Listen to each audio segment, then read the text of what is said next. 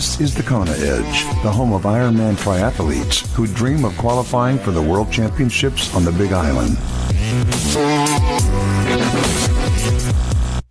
You're listening to the Kona Edge. Time to chat some swimming today, and we head back to Grand Rapids in Michigan to touch base with Ben Hammer. Ben, welcome back onto the podcast. Thanks for joining us today. Much appreciated. You mentioned in our first chat that you're fairly new to swimming, so out of the three disciplines, it's probably the one where you're getting the biggest sort of gains on. What's been your biggest struggle when it comes to the swimming and Ironman?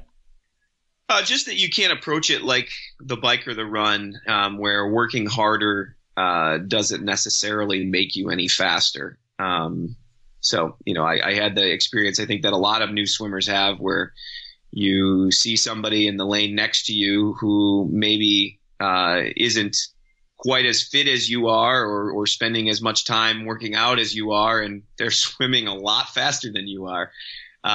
So, just dialing in that form is so important, as opposed to just getting in and working hard.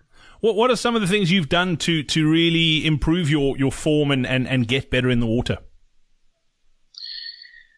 I think probably one of the best pieces of advice that I could give that really helped me is joining up with a master swim program. A lot of places have those, and they continue to become more popular.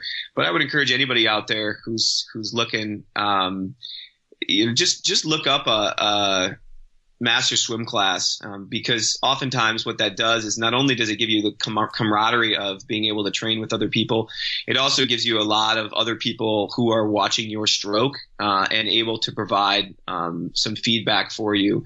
And it probably won't be anything that's incredibly dramatic right away, but you'll make slow incremental gains, and your form will get better by being around other people and having them share with you, what they're noticing and what you need to fix. What is it that you're working on in your swim right now? I tend to cross over a little bit with my left arm, and my right entry isn't all that great as well. So my hand entry is really important, and like probably about 90% of other people, my pull continues to need a lot of work. All right, fantastic. Workouts, what do you love doing in the water? Well, Brad, I wouldn't say I love it, but I think for me, one of the most effective workouts has been, it's nothing exciting, but just doing a big block of 100s after you're warmed up is, I think it's a really great way to improve your fitness. So, picking a time interval that a goal time interval that you're going to swim them on, and then starting the next one, consistently each time, and maybe doing 20 by 100 or even 30 by 100.